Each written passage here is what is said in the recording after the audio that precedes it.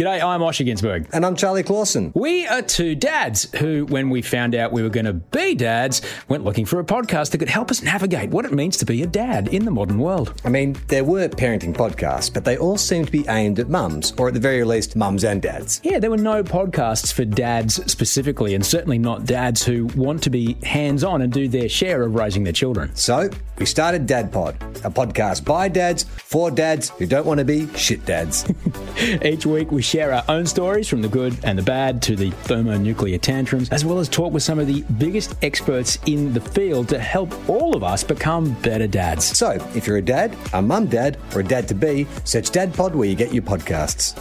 This podcast is a Tofop production. Head to tofop.com for more. The following episode of TOFOP is rated MA for mature audiences. It may contain sexual references, time travel references, allegations of bin misconduct, and mild coarse language. TOFOP advises that this episode is not suitable for anyone under the age of 15 or anyone who thinks a comedy conversation between two old mates sounds like a terrible idea for a show. Minors must be accompanied by a parent or guardian. This is John Deek speaking.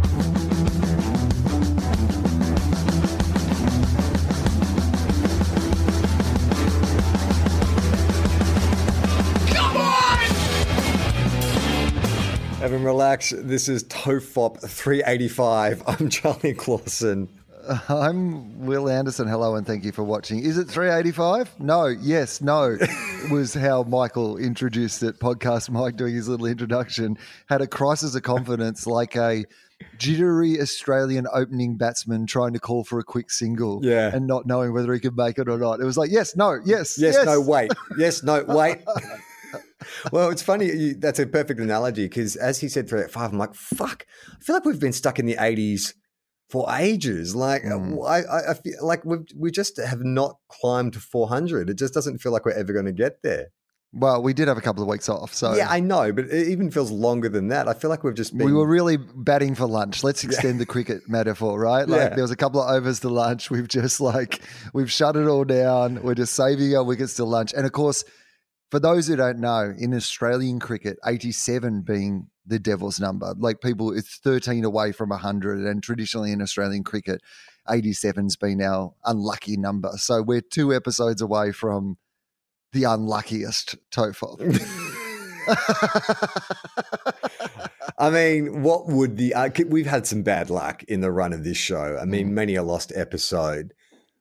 News agents having their fax machines blow up. Like, there's been some unfortunate events. Like, what do you think would be the end game? Like, if we finish at 387, what is the straw that breaks the camel's back? Russell Crowe slaps us with a cease and desist. If only. We've been praying for the day. The only way these podcasts can ever stop is if Russell Crowe gets involved with the bloody cease and desist. What do we need to do, Russell? We've got to prod the bear a bit harder. I think because now it's the softer... He was in the news this week, Russell Crowe. What was Russell Crowe in the news for this week? Do you know? No. Okay. I think he was back to his old sort of, here we go. All right. So this is from 2 days ago from the Herald Sun. So I'm going to have to I'm going to have to log into a page to read this. So this is not the cuddly, funny Rusty that we've all come to know and love. I haven't seen the new Thor, but apparently he does a spot on Con the Fruiterer playing Zeus in the new Thor film. Thor, you will have your hammer in a couple of days. Hello, gentlemen. How are you today? This is Lady Thor. Her name is Marika. I mean, it was racist when it was the 80s. It's definitely racist now. Twitter has erupted in fury. Okay. All right. Well, that's hardly a headline. Twitter has erupted in fury after Russell Crowe apparently... Oh, yes. Okay, great. This is fantastic. All right. Russell Crowe has thumbed his nose at a protocol.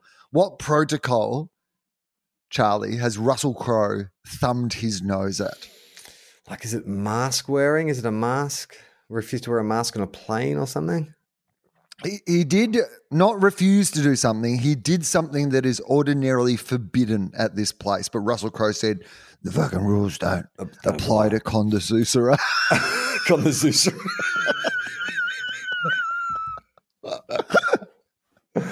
Was he at a, like, because I know he's been posting a bunch of pics lately. I have been seeing that on Twitter. He's like, hey, where am I now? Where am I now? And it's like, what is this? So this has to do with pics that he's posted. Yes, Okay. he's posted pics from a place where these pics are not meant to be posted. Okay, right. So it'd have to be a place where it's like, there's this long-standing tradition where you don't blah, blah, blah, blah. So correct.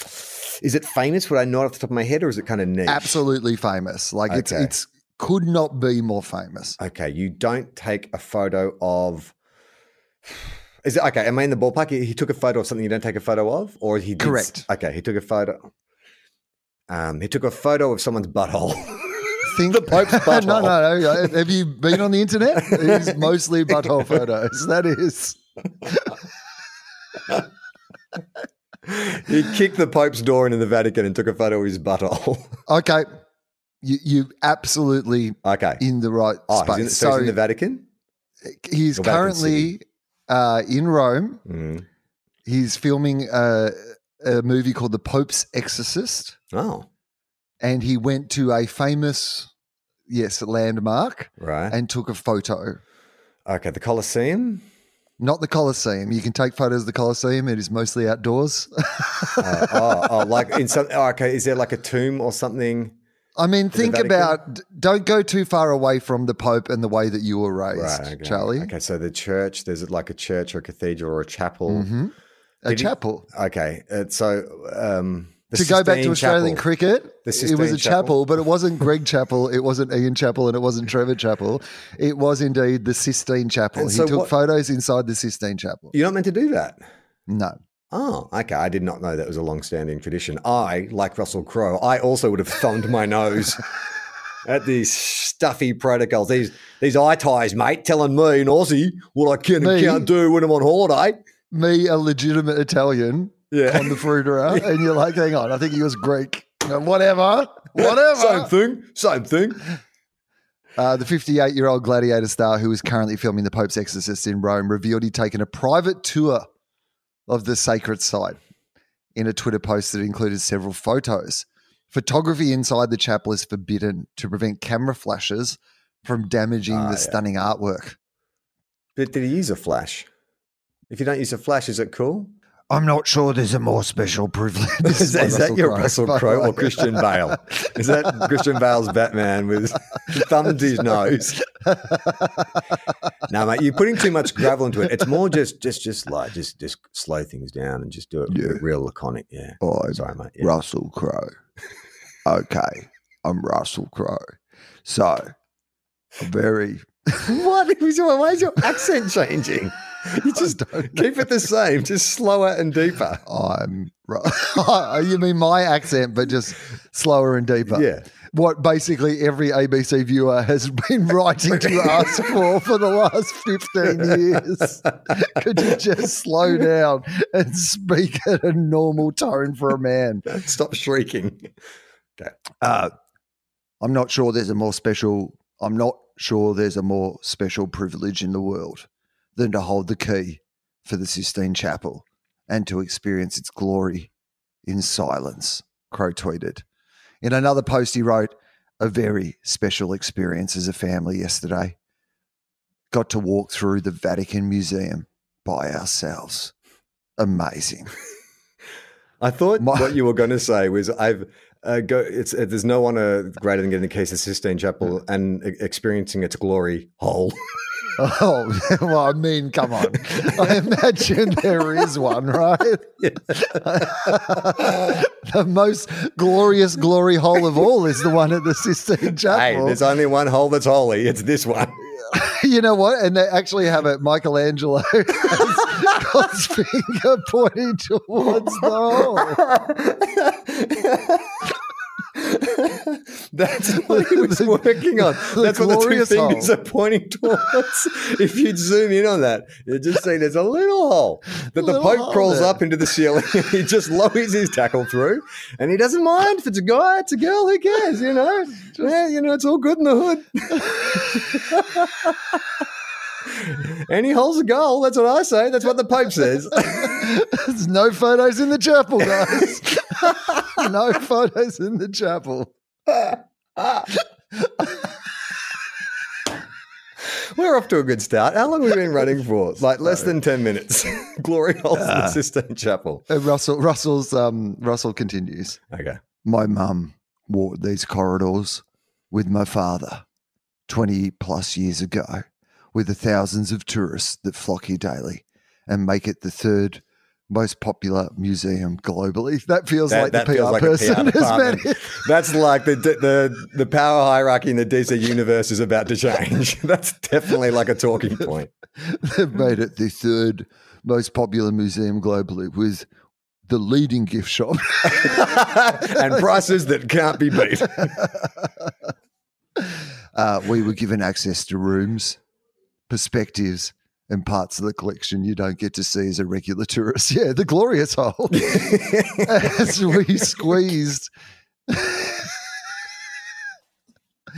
As we squeezed into a tiny private elevator and ascended.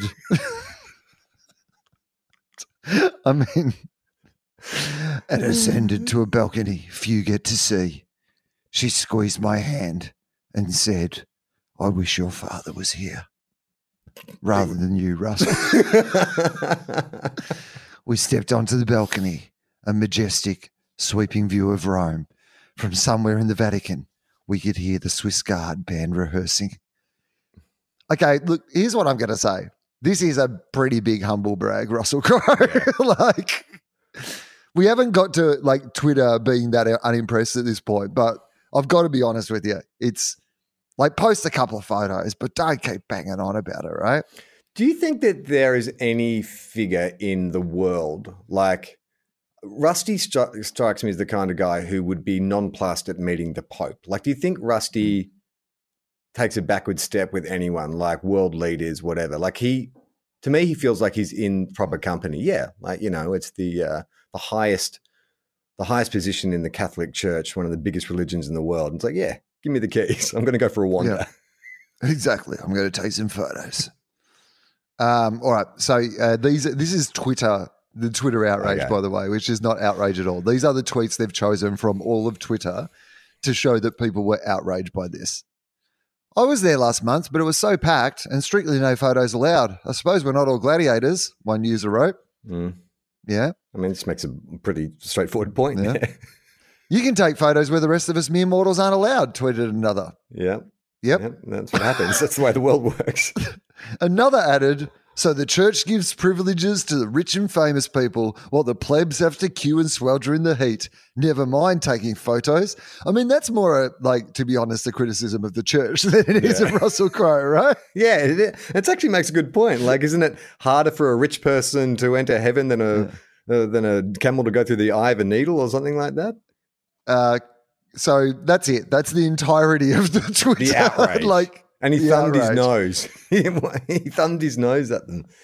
I mean, here we go. Crowe plays a priest battling demons in the supernatural thriller The Pope's Exorcist, which is based on memoirs of Father Gabriel Amorth, a real-life figure who was based at the Vatican and believed to have performed 60,000 exorcisms. What? Yeah. 60,000. Oh, 60,000. This is where we need Adam Spencer. So how many exorcisms do you think you can perform in a year? Let's just say conservatively one a week. Well, let's say you were doing one a day, but you take like 65 days off, right? Let's make the maths easy is basically what I'm saying here. Okay, so let's say you can do one a day, 300 days of the year, right? Yeah.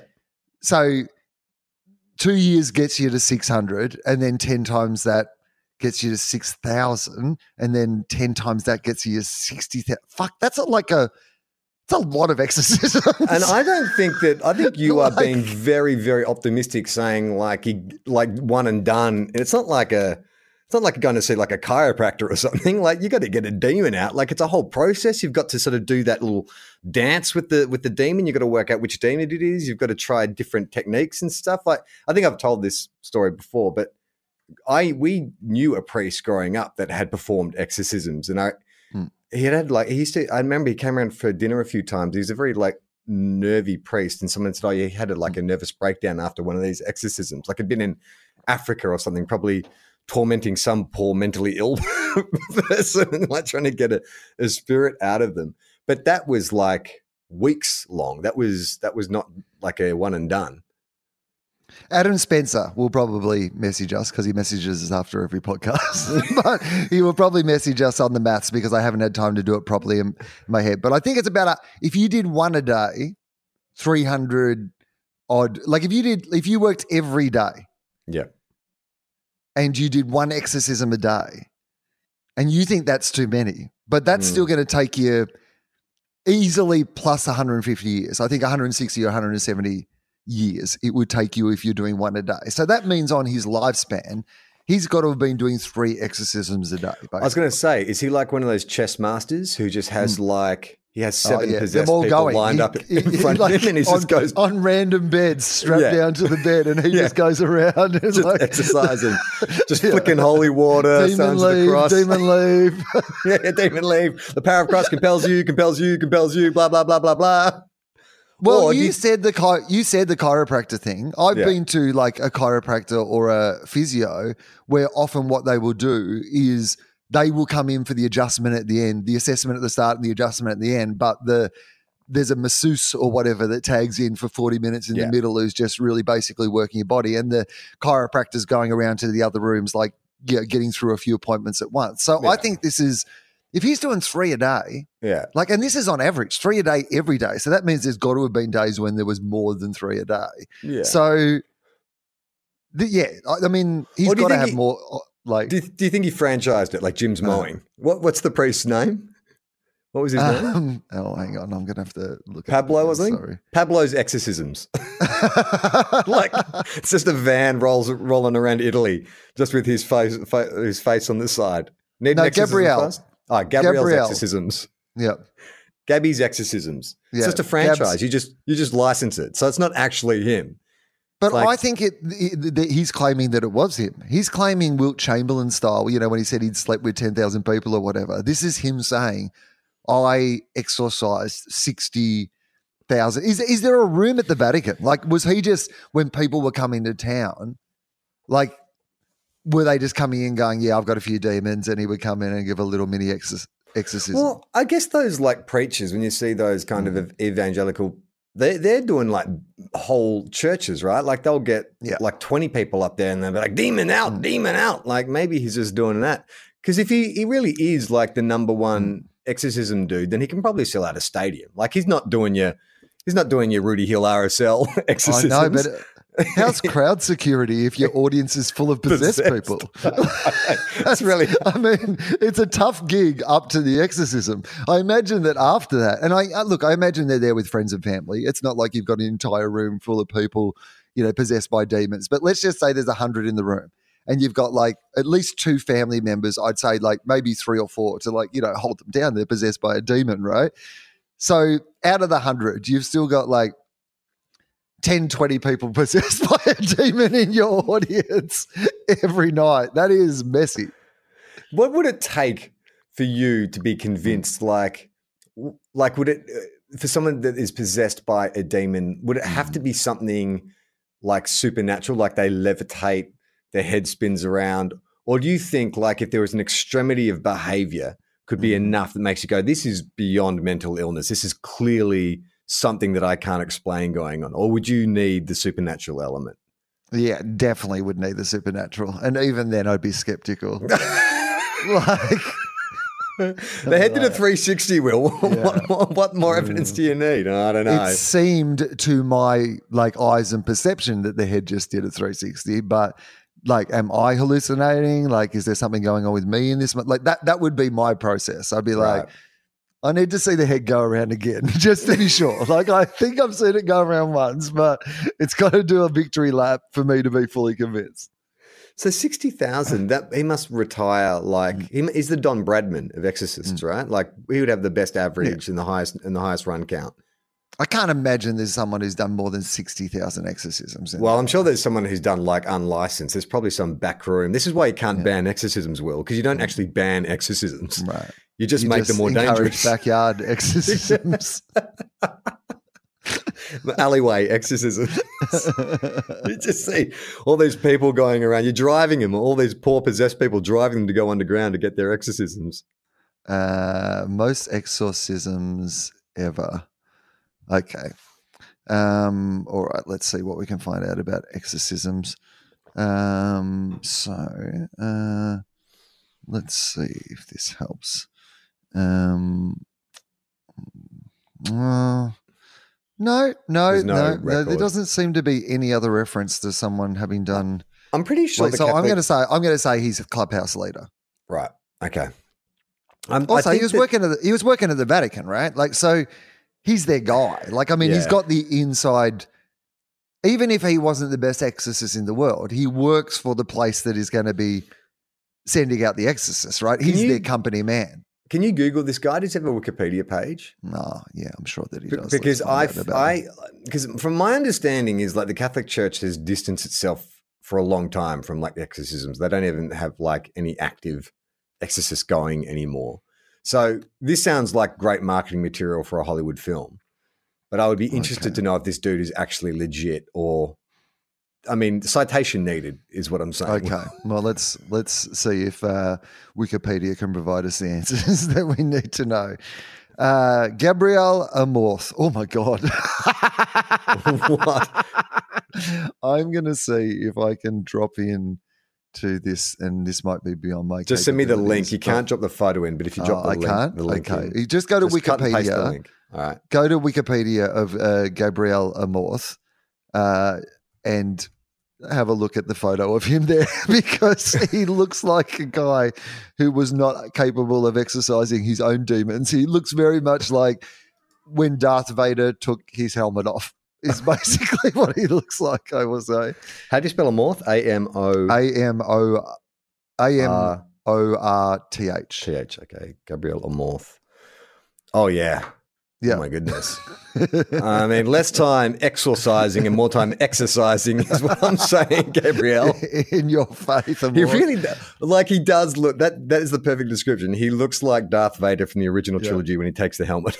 Yeah. Look at those jowls. He looks part man, part hound dog. I mean, like maybe it takes a lot out of you to suck demons out of people. Yeah, you think he's physically sucking the dog with those cheeks through the glorious hole? That's how he does it. He says you're gonna have to get up here on the roof. Wow, he's got cheeks like bellows. My goodness, that could suck and blow. I'm going to read you a little bit about Gabriel Amorth. He is no longer with us, unfortunately. Died 16th of September 2016, so did not, unfortunately, get to see the Bulldogs win their breakthrough premiership in the AFL, which I know very much. Did not get to see the Bulldogs exercise our demons. Was an Italian Catholic priest and exorcist of the Diocese of Rome, who performed, they say, tens of thousands of exorcisms over his 60-plus years as a priest. Okay, so that makes basically sense. 60 years as a priest, 10,000 a year is what we're looking at. That's still a lot. Man, that's a lot. And when you put it like that, I feel like any maths I was trying to do earlier was way out. Podcast Mike, can you just divide 10,000 by 300 and then we can work out how many he's doing a day if he indeed had 65 days off a year? Yeah. Because I think he's going to, I think he'd have to work weekends. As the appointed exorcist for the Diocese of Rome, he was the chief exorcist of the Vatican. Okay. All right. He was ordained. So he died in when? Like 2016? 2016. So his prime era sounds like was 60s and 70s, right? That's like when he's... I imagine. Yeah. Okay, here we go. This is fun. In 1990, he founded the International Association of Exorcists and was president until he retired in 2000. He was honorary president for life for the association until his death. So like amongst exorcists... then like he's your guy, right? He's your main go-to. So what was his favorite movie, Charlie? The Exorcist. Yep. He thought it substantially correct and based on true events. Yeah. Okay. I'm reckon this like he started this club and maybe he was the president, board and sole member of this club. Yeah. Treasurer. Yeah. Gabriel Amorth. Exorcisms, here we go. In October 2000, it was reported he had performed over 50 thousand exorcisms, which ranged from, here we go, a few minutes to several hours in length. So some of them are going for several hours. Yeah, one's he's doing telehealth exorcisms just over the phone, mate. Hey, what's your problem? Oh, yeah, it sounds like you got a Beelzebub. Just take 2 Panadol. In March 2010, he said that the number had increased to 70,000. By May 2013, hang on. This is okay. We're going to play a little game of numbers here, Charlie. Okay. In October 2000, it was reported he had performed over 50,000. Fast forward 10 years later, he said that number has increased to 70,000. But you got to remember, he's getting towards like the later years of his life, right? Yeah. By May 2013, so 3 years after that, how many exorcisms did he claim that he had performed? Okay. So he went from 50 to 70. Yeah. And then like it's a whole over decade, 10 years. Decade and then later. Over 3 more years. How many more? Another 10,000. Higher. Another 20,000. Higher. Another 30,000. Higher. Another 50,000. Higher. Another 100,000. He claimed that he had performed in total 160,000 exorcisms in the course of his ministry. I don't like in wrestling. There is a trope when you want to push, like it could be a heel or a face, where you give him an undefeated run. You turn him into a monster. It's kind of like what they did with Goldberg in the WCW is like you just keep racking up the wins, and they're called squash matches. He'll come out and he'll just like kill a guy in 2 minutes. And so it's a great way to build a storyline about this unstoppable force. Mm-hmm. But the way they do it in wrestling is like, so Goldberg, his big gimmick was like, he's been undefeated in like, 60 matches, 70 matches. If you actually look at the timeline, he only wrestled like about 30 matches, but each time they would get to a finish, it's like, that's his like 70th one in a row. I think that's what Gabriel was doing in this instance. He would like do an exorcism and just tag on an extra 10,000 at the back of that. Okay, so you're going to love this. According to Amorth, by the way, before we like started this podcast, Charlie's like, I went to Splendor in the Grass, so we'll probably just talk about that and then read some letters. We will do both of those things at some point, but this is amazing. Yeah. So, according to Amorth, each exorcism does not represent a victim of possession, but rather, this is where we get to how many he considers to be exorcisms, but rather each exorcism is counted as a prayer or ritual alone, and some possession victims required hundreds of exorcisms. So he's running a little fucking rort here, right? Like where it's like, oh, it looks like I've got to exercise you again. Yeah, yeah. It's kind of like when they sell you a printer. Like the printer's cheap, but the bloody ink cartridges and the toner cost you a fortune. You got to get them like every month. Edward Peters, a professor of canon law, finds Amorth's claim to have personally performed 30,000 exorcisms over 9 years astounding. Even accepting Amorth's claim that only 94 of his 30,000 exorcisms represented full-blown possession. So what we're getting closer to the truth here, Charlie, which is that he's done 94 exorcisms. So that's basically the number, I think. That would have required roughly one case a month to be thoroughly examined and processed over 9 years with hardly a break. Right. So that makes more sense. This is great too. I love this guy. I'm so into this movie. Amorth believed that a person may be possessed by more than one demon at once, sometimes numbering in the thousands, which accounts for the high number of reputed demons exorcised. Hang on, wait a minute. But there's a terminology issue here because we hasn't said he's performed. They didn't say he's exorcised over 170,000 demons. They said he's performed over 170,000 exorcisms. Yeah. So which one is it, Gabriel? But he's counting like that's like that was 1,000 today. I did 1,000 exorcisms. You had like 1,000 demons. So chalk that all up. Blah, blah, blah, blah. I know I quoted you for 34 demons, but like once I got in there, I found like 1,000. So anyway. You got a whole nest in there. You got a nest of demons. All right, and let me see if there's anything else here. So what's the tact of the film, do you reckon? Because I think what we've uncovered is actually the more interesting story about the bullshit artist priest. But you feel like they're not going that direction, do you? You feel like they're going to go like he's this holy crusader. I mean, I imagine, but it's hard to know, isn't it? Like, well, but Russell, I think if Russell Crowe is like being shown around the Vatican, you can't imagine that they think that this movie's going to be. But don't you think that they're holding themselves up for like instant kind of scrutiny and ridicule by if they do? I mean, they're obviously endorsing it. They're letting them shoot at the Vatican.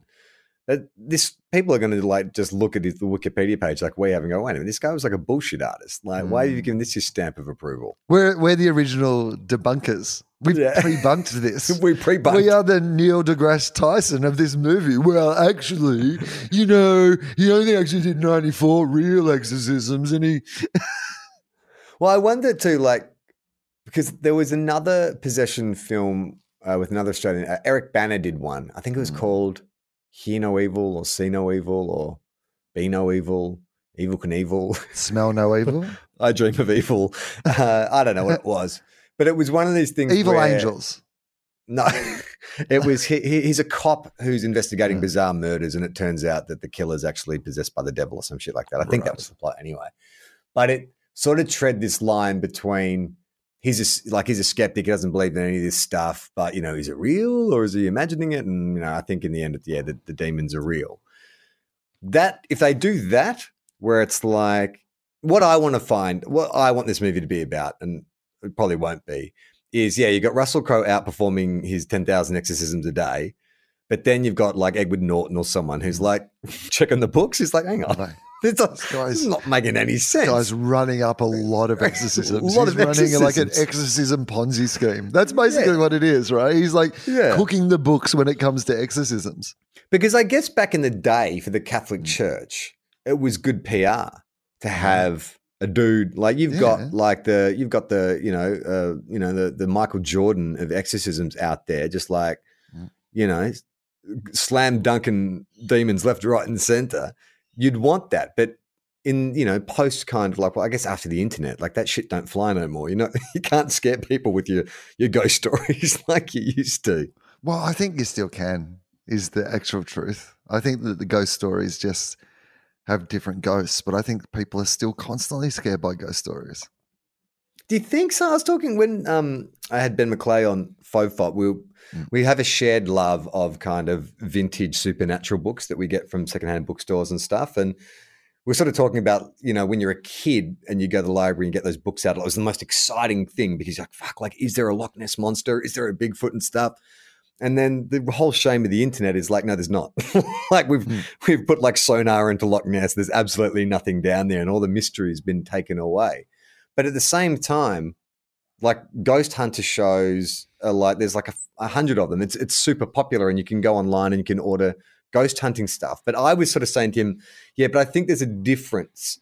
I think people are aware that it's not real. They just like the fun of it. Like it's kind of. I don't think that's entirely So do you think true. Percentage-wise there'd be the same amount of people who are believing it as there was like 30 years ago? Yes. I do actually. Like, I mean, maybe not in the same language or maybe not even the same strict definition, but yeah, I do believe that like there's plenty of people who still believe in ghosts and spirits and like, a lot of modern wellness is based around like versions of those stories, right? It might not be, oh, boo, there's your Casper, the child ghost sort of thing, but it is that you have some sort of spirit animal inside you or that Mother Nature or whatever is, the ghost, that is in this that you can communicate with, or like, you go on an ayahuasca ceremony and you communicate with like, sort of visions of, otherworldly creatures. Like that's still the same stuff. That's still believing in ghosts. It's just ghosts in different modern packaging, right? Yeah, I guess you're right. I mean, you're talking specifically about ghosts. I guess I was thinking more of like all the, unexplained mysteries those books used to get from the library where it's like, Bigfoot and the Loch Ness Monster and stuff. Maybe but most mysteries are still like unexplained. We're just ruling out things that there aren't we? Like, I mean, there's still so many mysteries about the universe, about what might be there or what it might involve. And like, I mean, have you ever seen a documentary about the ocean? Anything that's under the ocean? Like, it's better than any science fiction movie that you've ever seen in your entire life. And that's just shit that we haven't bothered putting our head under the water to have a look at. Like, there's still plenty of mysteries. Like, the funny thing is that we kind of need to go back to these same disproved trope mysteries, like the ones that we can actually say this isn't true, rather than going, well, isn't there a myriad of there is hundreds of creatures under the ocean that are equally as interesting as the Loch Ness Monster, which we know does not exist. I don't think they are as equally as interesting as the Loch Ness Monster, because they're not like big, like prehistoric dinosaur type things. There is a lot of prehistoric dinosaur type things under there, though. Eyeless squids and stuff like that, and weird glowing animals, but they're not they don't have the kind of oomph of like this giant dinosaur looking. Well, they have one thing over it in that they exist and it does not. So that would be the major selling point I would be leaning into.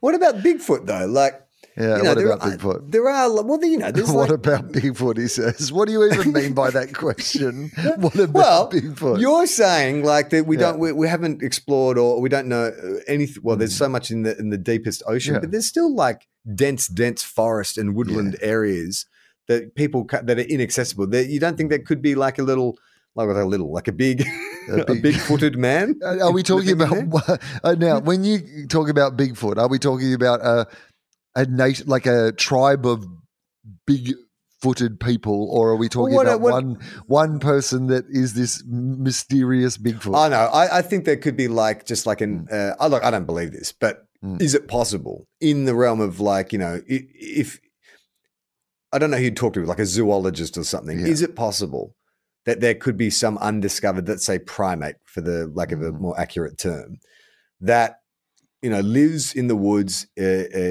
avoids human contact at all? Like gorillas do that. Gorillas just they try and stay hidden and stuff like that. Could there be some kind of undiscovered primate that has contributed to the myth of what a Bigfoot is? I'm not saying it's necessarily what people have talked about or drawn or claimed to have seen in over years and years, but I mean, it is possible, right, that there could be a new species of primate?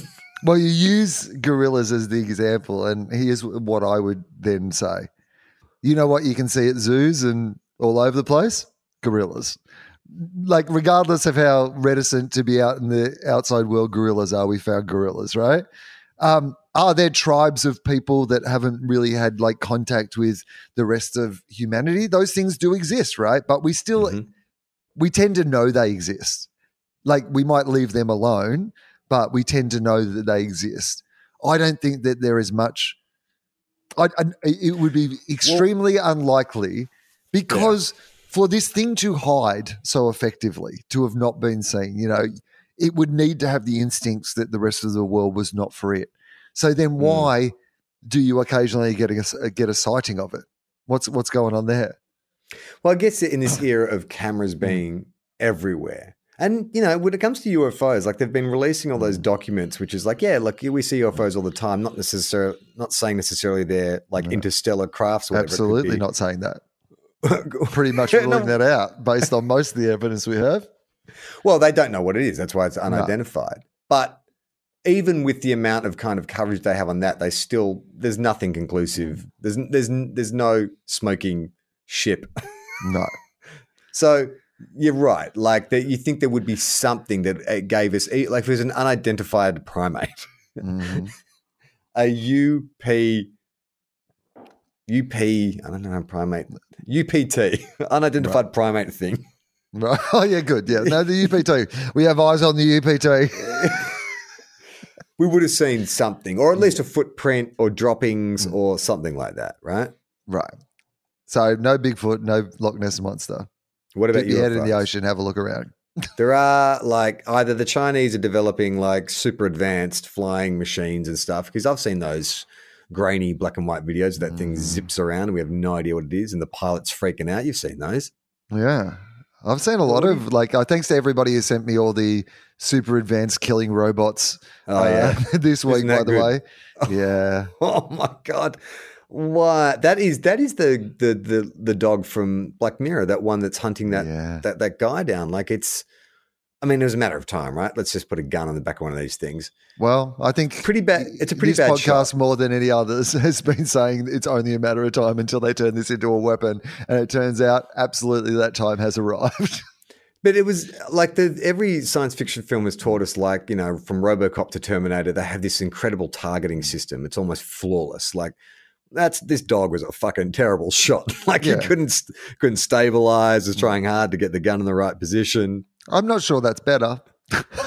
I feel like that's actually worse. So you're going to be injured. It's just going to be more deadly, shooting off limbs. Yeah, at least you want it to be quick. You want it to be an efficient killer, not a clumsy killer. I wanted to actually talk to you about Splendor in the Grass, and I'm aware that we have limitations on our time today. So you went. So it's Sunday when we're recording this. Sunday lunchtime. So I went to day 2 Saturday. Yeah, well, day 1 was cancelled. For people who don't know what Splendor in the Grass is, it's a music festival that happens in the Byron Bay region, and it has not happened for the last couple of years, mostly to do with COVID. And that area has obviously been hugely affected by, the floods and all the damage that's been up there. And it eventually was going to happen. I had tickets to go, but as COVID is once more ripping through the community and I have other work commitments, I did not really feel, Charlie, that it would be the safest of all environments, for me to try my luck. And then, of course, it rained and rained and rained to the point where they had to cancel the first day. Yeah. I mean, look, I feel conflicted about this because this area has had the shit kicked out of it this year. And this was like a glimmer of hope, just something that we could all look forward to. The community could get behind, is going to bring in some big tourism bucks and all that kind of stuff. And then clearly what's happened is there's been months and months and months and months of rain, and it is essentially in a floodplain. And so there's obviously water in the ground, and the organizers thought, well, look, the weather's been pretty good in the last couple of months. As long as it doesn't rain before the festival, we should be okay. And either side of the festival, like the week leading up and what the forecast is for next week, beautiful weather. It just so happens that 3 days out from the festival, it rained pretty fucking hard. And man, it was pretty heartbreaking, to be honest. Like, it just can't take a trick. Like, just can't take a trick. And, I understand that people were disappointed, and that they'd booked tickets and planned and stuff, but, it's fucking nobody's fault. And you taking it out on the staff and the organizers and the bus drivers and stuff is not helping. And, I felt like I was hoping there'd be a generosity of spirit and an idea of what this region has been through when people from like Sydney a bit of and Melbourne a Woodstock arrived. about it, right? Yeah. It's like we're here and it's all falling apart and this is terrible, but we're all going to be in this make together. The best of it. We are going to, this is actually going to be a memory for a lifetime because of the horrible circumstances we find ourselves in. Yeah. And I've got to say that there was a bit of that spirit at the festival, but there was an awful lot of bitching and moaning going along, as if like it was not common knowledge that this is what you're getting into. And I'm not saying that I wasn't. I was also bitching and moaning because, like, for people who've never been to Splendor, it's one of the best like festivals to go to, just because of where it's set. It's like there's like a natural amphitheater, rolling green hills. When the weather's great, it's just a fantastic festival just to wander. Walk around. Just walk around and just sit down. There's so many places to sit, and there's great. It's got all these like side events like that are like, it's got comedy tents, but it's got like people making speeches and talking about human rights and current affairs, and like it's actually, and there's like market stalls and like all it's these family friendly during the day. There's kids getting carted around. There's a real good vibe there, so. If that's what it's like normally, this was the Stranger Things upside down place. Like it was just, there was not a blade of grass to be seen. Yes, it was Splendor in the mud. Ha ha ha, hilarious. But there were parts of it that resembled like the trenches of World War I. Like my mate was chaperoning his daughter and her friends.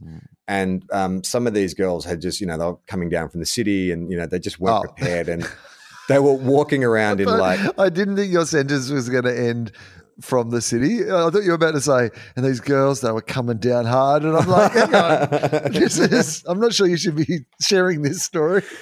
Well, I mean, that's the other thing too, because like a lot of these kids, it's their first festival experience, and they had their festival outfit planned and stuff, and they were just like, hell or high water, I'm going to put this thing together. Well, it turned out high water and hell were both there. It turns out you were right both there.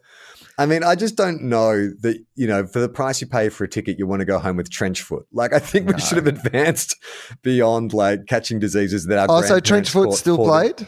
Good band, trench they're amazing. Yeah. But the actual good, like Glass Animals were amazing. I actually thought like that they probably stole the show. They were second before the Strokes. Strokes are fine. I'm not the hugest Strokes fan. I also the Strokes are like Mandela effect for me because I don't know if I've seen the Strokes once or 100 times. No, yeah. Because I saw them like I've got the strangest feeling of deja vu, and if I don't know if it's deja vu to one occasion or many occasions, I feel occasions. I've seen the Strokes many times, and I very much enjoy the Strokes. But what I will say is, if you said to me differentiate those gigs, a lot of them would be hard to differentiate from each other. They have a pretty uniform experience. Like you went to the big day out when Metallica were out, right? Yeah. So they definitely played that year. I remember you probably saw them that year. I saw them the first time they ever came to Australia, the Strokes. They were supporting UMI at the new like it was in Newtown at the RSL or something like that, and I still remember it was back when you could smoke inside still, and Julian Casablancas goes over to the side of the stage, just throws his arm out, and then it comes back with a lit cigarette, and he just like kept singing and smoking, and I was like, yeah, all right, I can see what the fuss is about. He didn't seem in a good place, Julian. I'll say that. Like he seemed a bit tired and emotional on stage. I mean, the performance was like, pretty flawless, but it was the banter in between that you're like, sometimes it's just like, oh, maybe someone should be just like, maybe the band should just start playing. Get the next song. Like, da, da, da, da, da, da. Well, that's the other thing about the Strokes songs is like they kind of all sound the same to me. I know there's like Last Night and there's another one, but it's all that ding-a-ding-a-ding-a-ding-a-ding. Yeah. They all start like ding-a-ding-a-ding-a-ding. Well, that's true. They all do kind of start the same. And I think that is what the rest of the band should do when Julian's like getting into it. It should just be like, just play him off. Ding-a-ding-a-ding-a-ding-a-ding. So I hate to slam any artist, Will, but a few weeks ago, I think on our other podcast, Two Guys, One Cup, one of our favourite footballers, Charles Cameron, was saying Jack Harlow overrated. Oh, yeah. And I asked you, who's Jack Harlow? I don't know who Jack Harlow is. So you told me like he's this new up-and-coming rapper. Fair to say I agree with Charles Cameron. Was Jack Harlow at Splendour in the Grass? Yes. Oh, and it was not good. He seemed out of his depth. I don't know if he's played big festivals before or whatever, but in the first 15 minutes, he played like 2 songs, and then the rest of it was OH&S messages. Like it's just a lot of kind of talking to people. If you're in trouble, just give me a thumbs up. And he did not hit the stage with any energy because, look, I didn't stay around long enough to find out if it got any more energetic, but it was all really just kind of like ambient kind of beats that he was just kind of rapping over. And I was like, I'm bored. Like I am bored within the first 5 minutes. And then it took me 10 minutes to leave where I was watching from to get out of the amphitheater. And in that 10 minutes, I just heard him talking and giving OH&S messages to people about, now this is how, if you signal if you're in trouble and the exits are located over here. And there's a thing about American artists too. I don't know if you've noticed this. Like I think some of that American banter flies in America. But here we're just like arms folded. No, shut up. Sure. Like, whatever, no one rocks like Splendor. All right. Like he was doing a lot of question and answer stuff too. Like, you all know where I'm from? It's like, no, not really. And it's like, and then we're just at a festival, man. Where are you from? Yeah, but I'm not saying from the United States. I'm from Kentucky. You know where Kentucky's fucking not get really. To the song. The chicken? Is it about the chicken? We don't really know, man. Didn't know why so many questions, dude? We didn't know there'd be so many questions. But I also think with hip hop too, like it's a really hard sell at a festival unless you are like super charismatic, like a Snoop Dogg. He can just get on stage with his hype man and you'll be glued. He's amazing. He's just so good. Just prowls the stage, and he does like ambient kind of beats, but he's just such a cool cat. You're like this. Well, ironically, he's a cool dog. You go with it, or you got to do what the Hilltop Hoods have done, or Eminem, and come with a band and do the songs live and have the force of the music, because it actually fills the amphitheater. He was just on stage, basically it was almost like spoken word. They would just play like a beat. It was just him, and he would just walk around and do his raps and then give a public health and safety message for 5 minutes and then get to another rap. It was just like, that's what my mate Ben, I was standing with, he said, wow, he looks like he's never done this before. It's almost like he won a competition. He won a competition. It wasn't Jack Harlow. As Jack Harlow, to be honest, I wouldn't know. Yeah, it could have been. Could have been any white American guy. Is there a chance that you actually did not see Jack Harlow? You saw the guy who was meant to be doing the occupational health and safety messages, and Jack hadn't turned up. And the reason he was asking the crowd so many questions was he wanted to know about Jack Harlow so that he could incorporate it into the raps. He's like, where am I from? No, seriously, I don't know. Kentucky? Okay, cool. Well, there was a little preamble that he played before he came on where it was like a voiceover guy saying like, Jack Harlow wants everyone to have a good time, but a safe time. Oh, and I'm like, okay, shut up. That's a good message. And then that safety message continued right through. It was the weirdest decision. So, yeah. But look, I had a good time. It was muddy. Did you have a safe time? Well, no. Well, I gave Jack the thumbs up. And then like Joaquin Phoenix and Gladiator, I gave him the big fucking thumbs down. Well, let's get to some mail because we've got to get out of here quick. We're doing a shorter episode today, but we are also doing a bonus episode that is on our Patreon. So once you finish listening to this, if you're a Patreon subscriber, you should go to patreon.com/tofop and you can hear a bonus episode and then check out a bunch of other great content while you're there. This is from Andrew. He says, hey, Charlie and Will, I started listening to you guys about a year ago, and I've recently gone back to the beginning of Tofop after wanting to know the origin of many of the jokes and stories. It's the 30th of June, 2022 now, and I just saw the film Everything Everywhere All at Once. I thought it was a pretty fun exploration of the multiverse. Sappy ending, but I like the themes of mindfulness and kindness, and it's left me with some serious bagel cravings. I would love to know your thoughts on it, and I'm not sure when I'll catch up, but sending future me and future Will and Charlie some good vibes. Andy. Thanks, Andy. Haven't seen it. Have you seen it? No, and the reason that I haven't seen it is I've had a lot on, and I've only really been able to consume media that I don't have to concentrate on, that I can be doing something else at the same time. I've heard very good things. I've heard nothing but good things from people that I trust. So I'm saving it for when I actually have an opportunity to sit down and watch it. This is from Erin. Hey, Will and Charlie, been a long-time listener, never expected to write in, but feel compelled when, to my surprise, Charlie on EP 387 described a little beach town between Sydney and Byron with a rock and roll themed hotel and cafe, realizing that that's the beach town right near me. Charlie, you couldn't remember the name of the place. It's called Flow Bar, and the accommodation section is the Boogie Woogie Beach House in Old Bar. It's a great little venue, especially for musicians touring the country, looking for a stopover between Sydney and Byron. Well, let's hope that fucking Jack Harlow stops there and gets a little bit of boogie woogie into his system.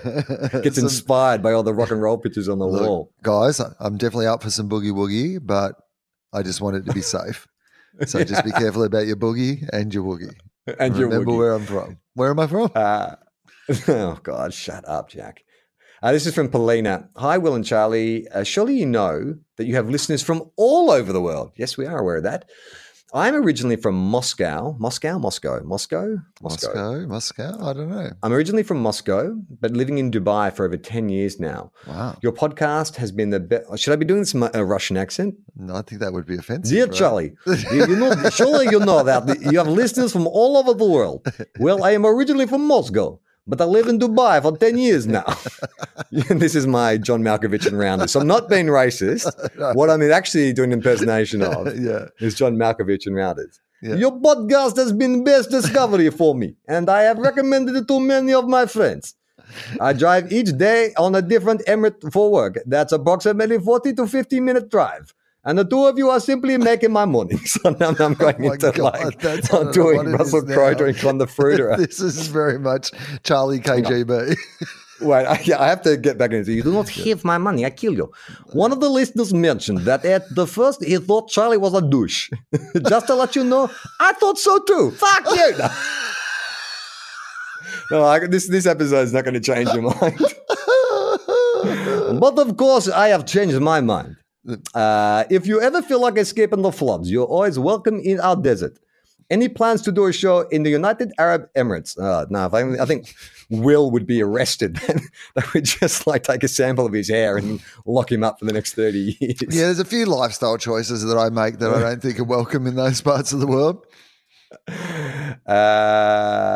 One last one before we go. This is from Glenn. Hey guys, I love the recent episode discussing Humpty Dumpty and famous writers of Hay. And you mentioned Jasper Ford with the double Fs and J from 5. Jasper has a novel called The Big Over Easy, which might be a source for a gritty reboot. From the blurb, it's Easter in reading. It's a bad time for eggs. No one can remember the last sunny day. Over D-class nursey celebrity Humpty Dumpty, a minor baronet, an ex-convict and former millionaire philanthropist, is found shattered to death beneath the wall of a shabby area of town. All the evidence points to his ex-wife, who's conveniently shot herself. So if you want, really, is it? If you want a hard-boiled novel about Humpty Dumpty, Jasper Ford, I mean, that's a bit of weird synchronicity, isn't it? That we do a whole episode about Hay on Time or whatever that place was called in Wales, and then one of the writers from there has written a book about Humpty Dumpty. That's fucking weird. Yeah, it feels like our universes are converging in some way that really disturbs me. I mean, I haven't seen everything everywhere all at once, but maybe that's what it feels like, doesn't it? Yeah, that's right. That film we haven't seen. That is TOEFOP for this week. Thank you very much for supporting us. If you can't afford to donate to our Patreon, you can just give us a like or a review or something online, or just tell someone to come listen to the show, because that all helps us. Will, you got shows to promote? Oh, I do. So this week in Sydney, if you're listening to this on the day that comes out tonight, Wednesday, Thursday, Friday, Sydney's final chance to see Willogical. Friday sold out, Thursday's about to go. So Wednesday night will probably be the only one that's available by the time that you hear this. But the big one that I want to give a plug to is Sunday, August the 7th, the final time that I'm ever doing Willogical. It is at the Athenaeum Theatre in Melbourne. It's about half sold out already, but I'd love to sell the whole thing out, and I am aware it is a Sunday night. So if you haven't seen the show, or if you'd like to come and see it again, we have just added a support act, Justin Hamilton, who is making his return to stand-up comedy. He's going to even do a solo show, which is exciting. He is also the guest on FOFOP this week talking about all that. But yeah, I'd love to see it the August the 7th, the final time I'll be doing Willogical. And when Will says it's the last time he's ever doing it, he's literally having that part of his brain erased, like Eternal Sunshine of the Spotless Mind. He's just never going to be able to remember to do it. What a great joy that would be. If you could just erase parts of your mind. Yeah, oh man, yes. But I mean, just like the shows. I actually kind of do it with Gruen, I find, because each week, if we're doing real estate as a topic or whatever, I have to actually in that week become a bit of an expert in the universe of real estate so I can understand the conversations. But then by the next week, when we've talked about whatever it is we talk about the next week, I cannot remember any of the things that I learned about real estate the week before. So there may be somebody at the Gruen office that when I come in isn't doing a temperature test. They're just men in blacking me at the start of each working week and going, we're just got to find a hole to fill it up. A glory hole. I'm Charlie Clausen. A glorious hole. I'm Will Anderson.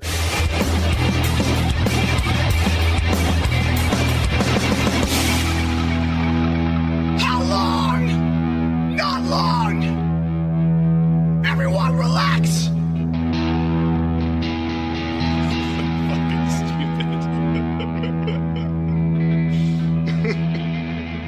This podcast is a TOEFOP production. Head to tofop.com for more. Cool things for cool people.